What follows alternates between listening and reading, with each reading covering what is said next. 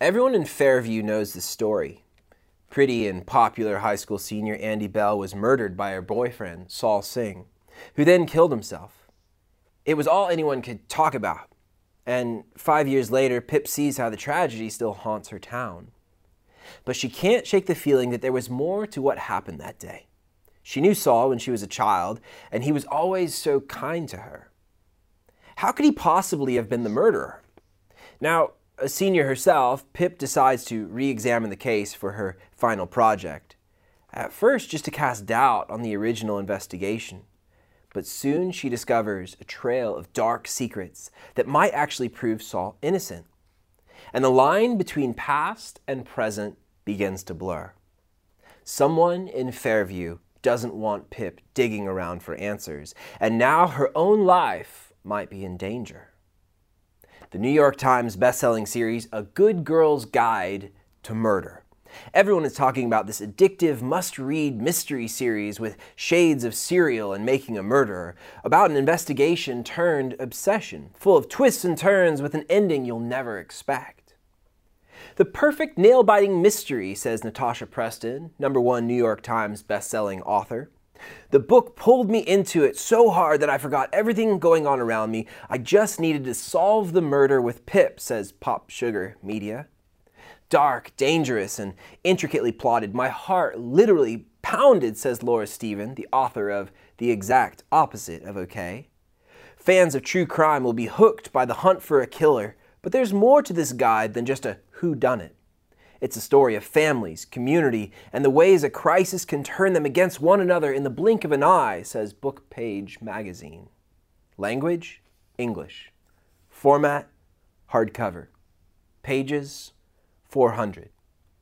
Reading age, 14 to 17 years. Reading age, 14 to 17 years. I mean, at 14 years old, you might have hair growing in strange places, you're definitely embarrassed by your parents for the next 10 to 15 years, and you've got hormones all over the map, but you're still some 11 years away from a fully developed and mature prefrontal cortex. Well, what in the world is that? I don't know.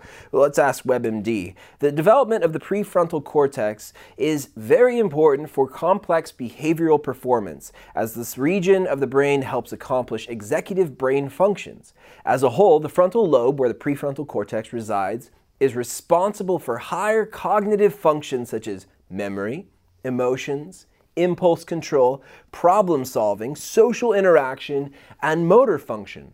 And so it begs the question, at what age should we subject our youth to A Good Girl's Guide to Murder? I mean, developmentally, it shouldn't really factor into their journey to adulthood and drastically shape who they are and how they think and who they might become, right? Well, I guess when you think about it, we've already subjected our kids to murder at an age far earlier than 14 to 17 years. Like Ursula, she murders a bunch of crustaceans in The Little Mermaid. And at least there's justice as she's impaled on the splintery bow of a wrecked ship, and hey, I guess that's what you get with a G-rated Disney movie. Or then a walrus murders 12 oyster children in Alice in Wonderland. Probably would have tasted better if they were charbroiled. But then Captain Hook casually murders 2 pirates in Peter Pan. Because, well, dead men tell no tales, right? And then the hunter murders Bambi's mom.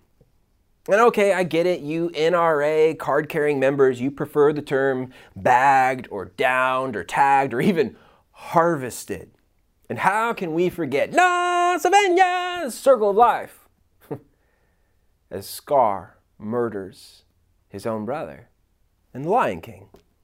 Somehow murder fascinates us and has reached its tentacles of fascination into how we raise children and how we occupy our time. And sure, the distance between us and Amazon Prime and Disney Plus, it might seem distant, but maybe it's not so distant after all. And then maybe it actually has nothing to do with Netflix or The Lion King or A Good Girl's Guide to Murder. Maybe it has nothing to do with society or media or culture. Maybe it has everything to do with us being as good as dead when it comes to our life and love. Today, as we continue our sermon series called Real Faith, Real Relationships, our study in 1 John, we're going to talk about murder and hate and evil and love and life. And we might come to the harsh reality that perhaps in our experience and our ways of real faith and real relationships, maybe they've actually been counterfeit, like forged or fake or phony. Because real faith and real relationships are only possible by real love. Well, how do we get there? Well, let's find out. 1 John chapter 3, verse 11 says, "This is the message you have heard from the beginning. We should love one another." Now, sure, there's the commandment we see in Leviticus, but even long before that, way back in Genesis chapter 1, verse 28, what's the first thing that God does to the newly created human beings? It says in verse 28 of Genesis 1, "Then God blessed them." So the first thing that God does to them is he blesses them. And he says, "Be fruitful and multiply. And then fill the earth and govern it, reign over the fish of the sea, the birds of the air, and all the animals that scurry along the ground." Then God said in verse 29, "Look, I have given you every seed-bearing plant throughout the earth, and all the fruit trees for your food." So in short, paraphrase, eat up. A minor paraphrase, but yeah, like dig in, bone apple tea, a plant-based diet, that is. But crazy, right? The first commands that God gives to the human beings: have a lot of sex and eat a lot of food. I mean, that's what it says, Genesis 1, 28 and 29. Not some casual hookup or merely just an exchange of genetic material for the purposes of procreation, but something beautiful, something rooted in love. Footnote, in the context of marriage. But this is the message you have heard from the beginning, as far back as Genesis chapter 1. We should love one another. Sounds easy, right? Give it 3 chapters. Verse 12a says, "We must not be like Cain," in Genesis chapter 4, just a couple chapters later, "who belonged to the evil one and killed his brother." Killed? Like killed, really? Maybe it's just, semantics, but the Greek verb sphazo, it means something like to slaughter. Or either, animals or persons in context referring to persons. The implication is one of violence and mercilessness. It's how Revelation describes what happened to Jesus. In the Septuagint, which is the Greek translation of the Old Testament, it's used to describe what Elijah does to the 450 prophets of Baal. And then also in the Old Testament, it's what Jehu does to Ahab's 70 sons. He severs their heads, off with their heads, and, stack them nice and neat like a display at Home Goods there at the city gates of Samaria. It's sphazo, slaughter, not harvest, not tag or bag, but slaughter. Or more precisely in Cain's case, murder. Verse 12b says, "And why did he kill?" Slaughter, or more precisely, murder him. "Because Cain had been doing what was evil, and his brother had been doing what was righteous."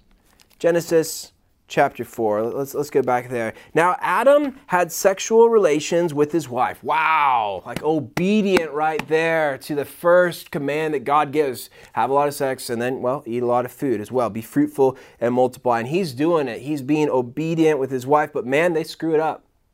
They screw up the whole fruit serpent thing, but they nail this. "And she became pregnant. When she gave birth to Cain, she said, 'With the Lord's help, I have produced a man.' Later she gave birth to his brother, named him Abel. When they grew up, Abel became a shepherd, while Cain cultivated the ground." Just call him a farmer. "When it was time for the harvest, Cain presented some of his crops." Cain presented some of his crops. Cain presented some of his crops. Cain presented some of his crops. as a gift to the Lord. Abel also brought a gift, the best portions of the firstborn lambs of his flock. The best portions of the firstborn lambs of his flock. The best portions of the firstborn lambs of his flock. The Lord accepted Abel and his gift, but he did not accept Cain and his gift. This made Cain very angry, and he looked dejected. "Why are you so angry?" the Lord asked Cain. "Why do you look dejected?" Well, to be honest, Abel, he took those, grass-fed organic meats and smoked them on the Traeger 15 to 20 hours. Cain, you showed up with a wilted side salad. You will be accepted if you do what is right. But if you refuse to do what is right, then watch out. Sin is crouching at the door, eager to control you, but you must subdue it and be its master. And so Cain did. No! One day Cain suggested to his brother, "Hey, let's go out into the fields." This is straight up premeditated Fargo CSI murder stuff right here. And while they were in the field, Cain attacked his brother Abel and killed him. Slaughtered, or more precisely, murdered him. Well, we might say, after hearing a murder story like this, as we dive into this, we might say, look at the family dynamic. Take a look at his parents. His parents, they were the ones who actually initiated an entire cycle of sin. Or, let's examine his extracurricular activities. It seems like he was really into a good girl's guide to murder. It says ages 14 to 17. Or, in truth, he was subjected to the murderous influence of Little Mermaid and Lion King at a young age. And while that might be true, while that might hold true that it's society or media or culture's fault, Cain's actions are his own responsibility. It has less to do with the fact that he brought a wilted side salad and more to do with his heart turning toxic. It turns him into a monster, which is a favorite term of true crime podcast hosts. An inhumanely cruel or wicked person, a monster. And now, in both early Christian and Jewish writings, the term used to describe this type of behavior, inhumanely cruel or wicked, it isn't monster, it's Cain. Cain becomes the prototype for those who deliberately disbelieve, a model for the opponents of the early church because of their failure to love the brothers and sisters, because of their lack of real love. We must not be like Cain, who belonged to the evil one and killed his brother. And why did he kill him? Because Cain had been doing what was evil and his brother had been doing what was righteous. So don't be surprised, dear brothers and sisters, if the world hates you. A brother can turn on brother pretty dang early on. It shouldn't come as a surprise to us that the world might hate you. Because Christians should naturally counter the ways of faithless culture. Christians should actually go against the grain of a godless society, or even more so, Christians should resolutely defy a lackluster cultural Christianity that believes that goodness equals godliness and health and wealth equals blessing, and that our good beliefs will save us. Wait, what? I thought that's what Christianity is all about, that it's all about belief. No, it's putting our faith in Christ and acting upon those beliefs. You say, well, what do you believe? Well, God is Father, Son, and Holy Spirit. He sent his Son, Jesus, to come to earth, show us how to live. He lived and he died on a cross and he rose from the grave. And those are the central beliefs of salvation. No, those are the central beliefs of demons.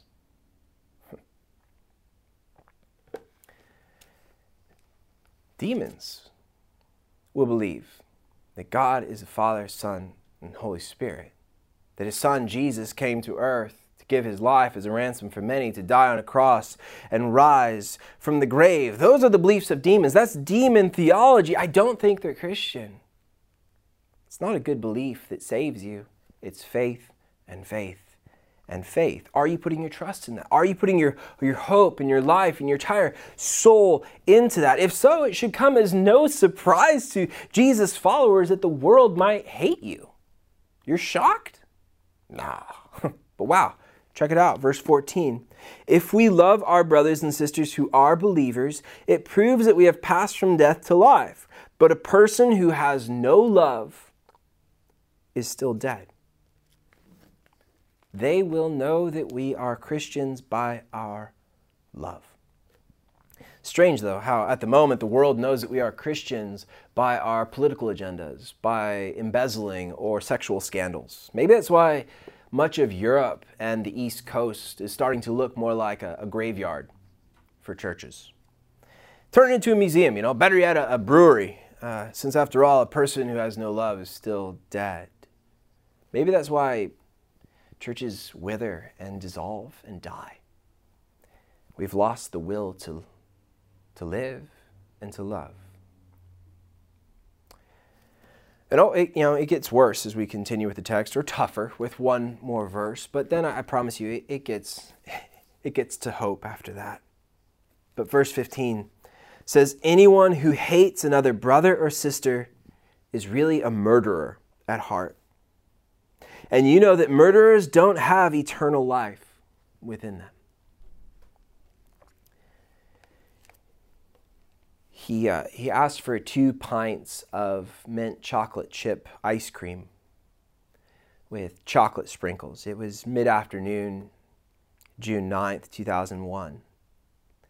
That morning, he had been transferred from his 8x10 cell into the red brick death house, some 500 feet away. It was a place that few prisoners ever go, one from which none ever return. Inside the red brick death house, Timothy McVeigh was placed in isolation, one last day in a tiny, dismal cell. At 1 p.m., the guards delivered his last meal. He ate both pints of ice cream without stopping. What did he care if he felt sick later? He'd be dead. The warden had allowed him to surf basic cable news networks. He was glued to them. CNN, MSNBC, he saw his own face looking back at him. News anchors with spray-on tans said McVeigh was scheduled to die at 8 a.m. the next morning, New York time. They talked to family members of his victims, mothers whose children had died at daycare, blown to bits by a 5,000-pound bomb parked outside in a rented Ryder truck. They didn't understand. Nobody understood. He was, in every expression of the word, a murderer at heart. And I think it's hard to gulp down that I am Timothy McVeigh. That I am Timothy McVeigh. It's that serious, according to 1 John. I don't think it's society or media or culture's fault. I don't think it's Netflix or The Lion King or A Good Girl's Guide to Murder's fault. It's mine. I am Timothy McVeigh. 1 John 3:15 says, anyone who hates another brother or sister is really Timothy McVeigh at heart. Anyone who hates another brother or sister is really John Wayne Gacy Jr. at heart. Anyone who hates another brother or sister is really Jeffrey Dahmer at heart. Anyone who hates another brother or sister is really Charles Manson at heart. Anyone who hates another brother or sister is really Ted Bundy at heart. You may say, no, that's not me. That's not me. I'm not a murderer. I don't hate people. It's just like a strong distaste, like an irritation or an indifference toward them. How are you loving them? Indifferently? Irritatedly? With a strong distaste? That's not love. That's not love. I think 1 John is very serious about hate because the opposite comes from God. And if the love of Jesus in our hearts makes us alive, if we've been loved in such a way that Jesus has loved us, what excuse have we not to love? God saves and loves sinners, only sinners. And so must we. It's not that we murderers in our hate can't come to Jesus, repent, have faith, and be saved. The point is that those in the murderous lifestyle of hatred show they haven't passed from death to life. They're just stuck in hateful death and death-dealing ways. But here is real love in verse 16. We know what real love is because Jesus gave up his life for us. So we also ought to give up our lives for our brothers and sisters. Jesus gave up his life as a voluntary sacrifice. Don't ever believe that it was taken from him. For he himself said in John chapter 10, "No one can take my life from me. I sacrifice it voluntarily. For I have the authority to lay it down when I want to and also to take it up again." Jesus was always completely in control of the situation surrounding his arrest and trials and crucifixion. Jesus gave up his life for us. And it sounds valiant when I think about it. Like, oh, yes, I shall too if the occasion arises. I must honorably lay down my life for thine fair lady or lad. I shall. Sounds magical. Sounds like fantasy-like or fairy tale-ish in the way that it tickles our fancies and strokes our Messiah complexes until we're met with verse 17. And maybe if I just read it real fast, like we can pretend like it's not there. If someone has enough money to live well and sees a brother or sister in need but shows no compassion, how can God's love be in that person? No. If someone has enough money to live well, and that's not just cash in the bank. The Greek is bios. It's like your substance to live, your property, your material goods, all the things that we have in this first world. If someone has enough money to live well and sees a brother or sister in need, but shows no compassion, how can God's love be in that person? Oh dear, not quite really what I had in mind. A little gritty for my taste. Too much to ask. I was thinking like more of the, theoretical giving up my life. Like I will give up emotionally or, psychologically I will give up. But this, like, hold up a second. A moment ago you were willing to lay down your life. Note the vivid contrast with Jesus in verse 17. Jesus was willing to lay down his very life. But Jeremy, you're not even willing to lay down part of your God-given material possessions for the sake of your brothers and sisters in need. Love is said to be expressed in giving one's own life for the sake of another. And hatred is the exact opposite, taking someone else's life.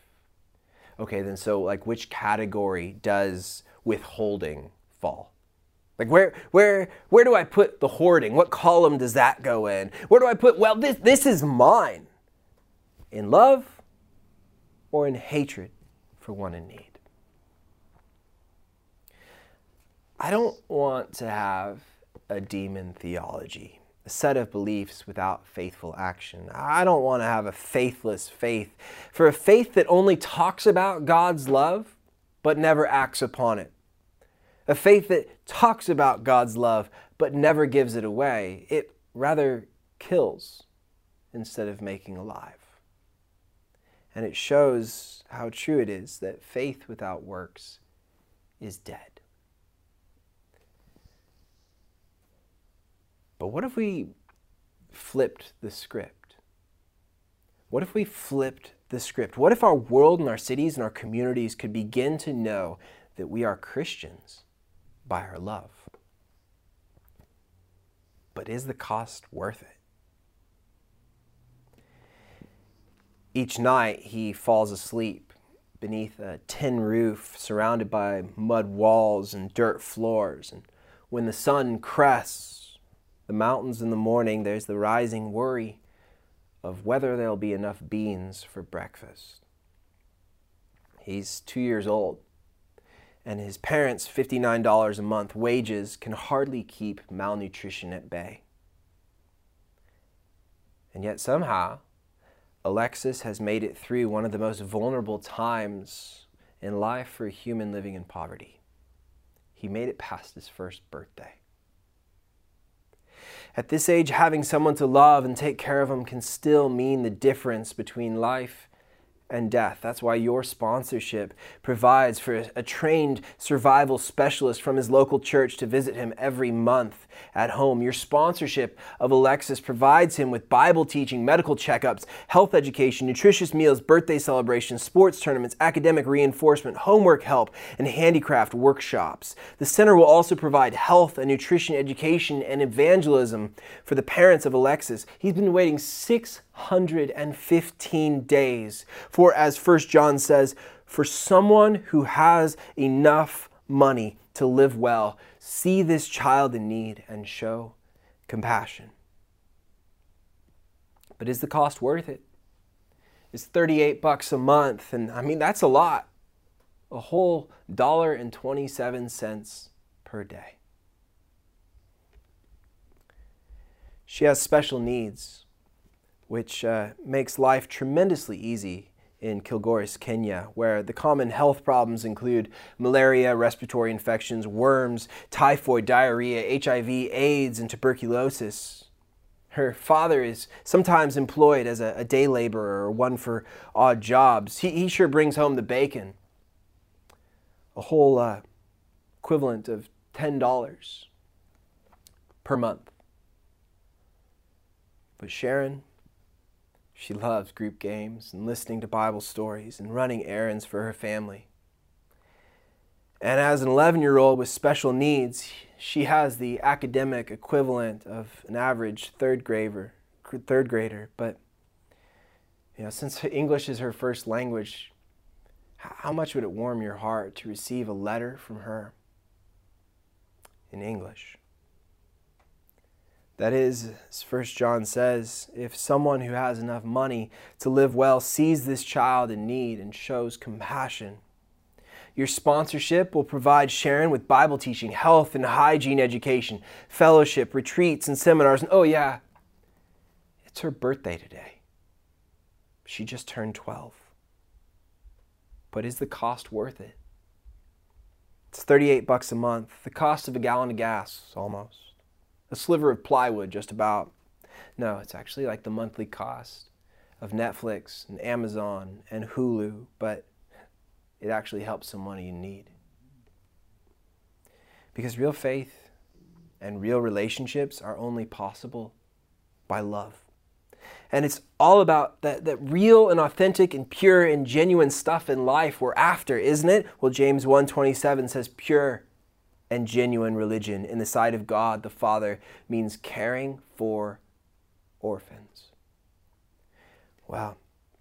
Desiree from Indonesia, which has a 9.87% Christian population, 9.87%. She's an orphan. But she loves dolls and singing. And at 4 years old, she's too young to go to school, but she helps by cleaning and running errands.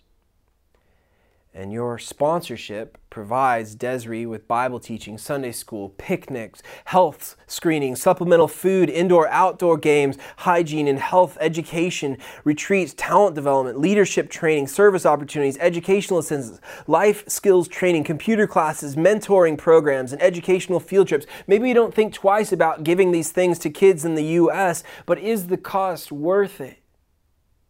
If it is, snap the QR code. Visit compassion.com. Sponsor a child today. If we ever had some sort of requirements for membership for Journey to Church, I would put this near the top of the list. Because what if Alexis or Sharon or Desiree could know that we are Christians by our love? I get it. They're thousands and thousands of miles away, not concerned about baristas who screw up their orders and what more they can order from Amazon Prime with next day shipping. But what if the simple act of sponsorship, of real faith, real relationships, and real love could initiate an entire transformation in us to bring about life instead of death to Peru and Kenya and Indonesia and consequently our own community too? For a generous person will prosper. Whoever refreshes others will be refreshed. That's what it says in Proverbs 11:25. We know what real love is because Jesus gave up his life for us. So we also ought to give up our lives for our brothers and sisters. Well, why do you care about a 2-year-old in Peru?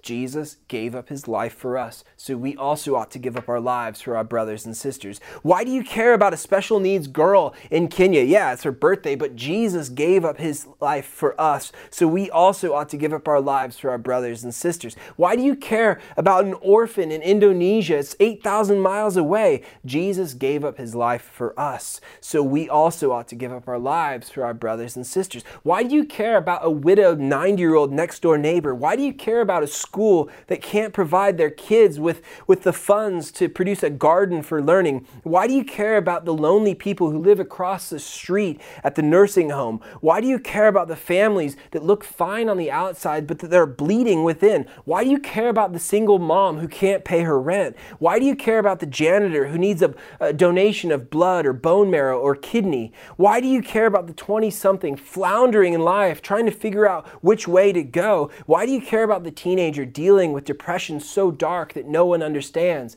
Jesus gave up his life for us, so we also ought to give up our lives for our brothers and sisters. And so many times I feel like I leave you off without a clear-cut direction for application. Often I'm like, well, you're smart, like figure it out. Well, maybe it's time that we figure it out. In a world so fascinated with death and death dealing, in a society, media, culture so enamored with Cain, where we're easily as good as dead in terms of our life and love, what if we flipped the script? It won't read like everyone in Fairview knows the story. Pretty and popular high school senior Andy Bell was murdered by her boyfriend Saul Singh, who then killed himself. It was all anyone could talk about. It won't be an addictive must-read mystery with shades of Serial and Making a Murder. It won't be the perfect nail-biting mystery. It won't be dark, dangerous, and intricately plotted. It won't be a story of families, community, and the way a crisis can turn them against one another in the blink of an eye. It won't be a New York Times bestseller, but it'll be worth it. Because real faith and real relationships are only possible by real love. Let's pray for that. Jesus, I ask that you would flood our hearts with compassion, with love. Jesus, I pray that you would transform the ways that we've been doing things. Maybe they've been fake or forged or phony, but I pray for real faith and real relationships. So God, I pray that you would show us the way. How do we love this world one person at a time? Give us your eyes to see. Not the media, not the culture, not the system of the way of the world, but your ways, God. We want to be your hands and feet. We want to be your people who aren't self-consumed, but are God-consumed. That Jesus, you would be the driving force in our lives, the factor that everything depends upon. So Holy Spirit, do your work in us, whether it means convicting or challenging, inspiring, encouraging, or giving us the will to innovate and influence around us. We love you and we praise you, Jesus. Amen.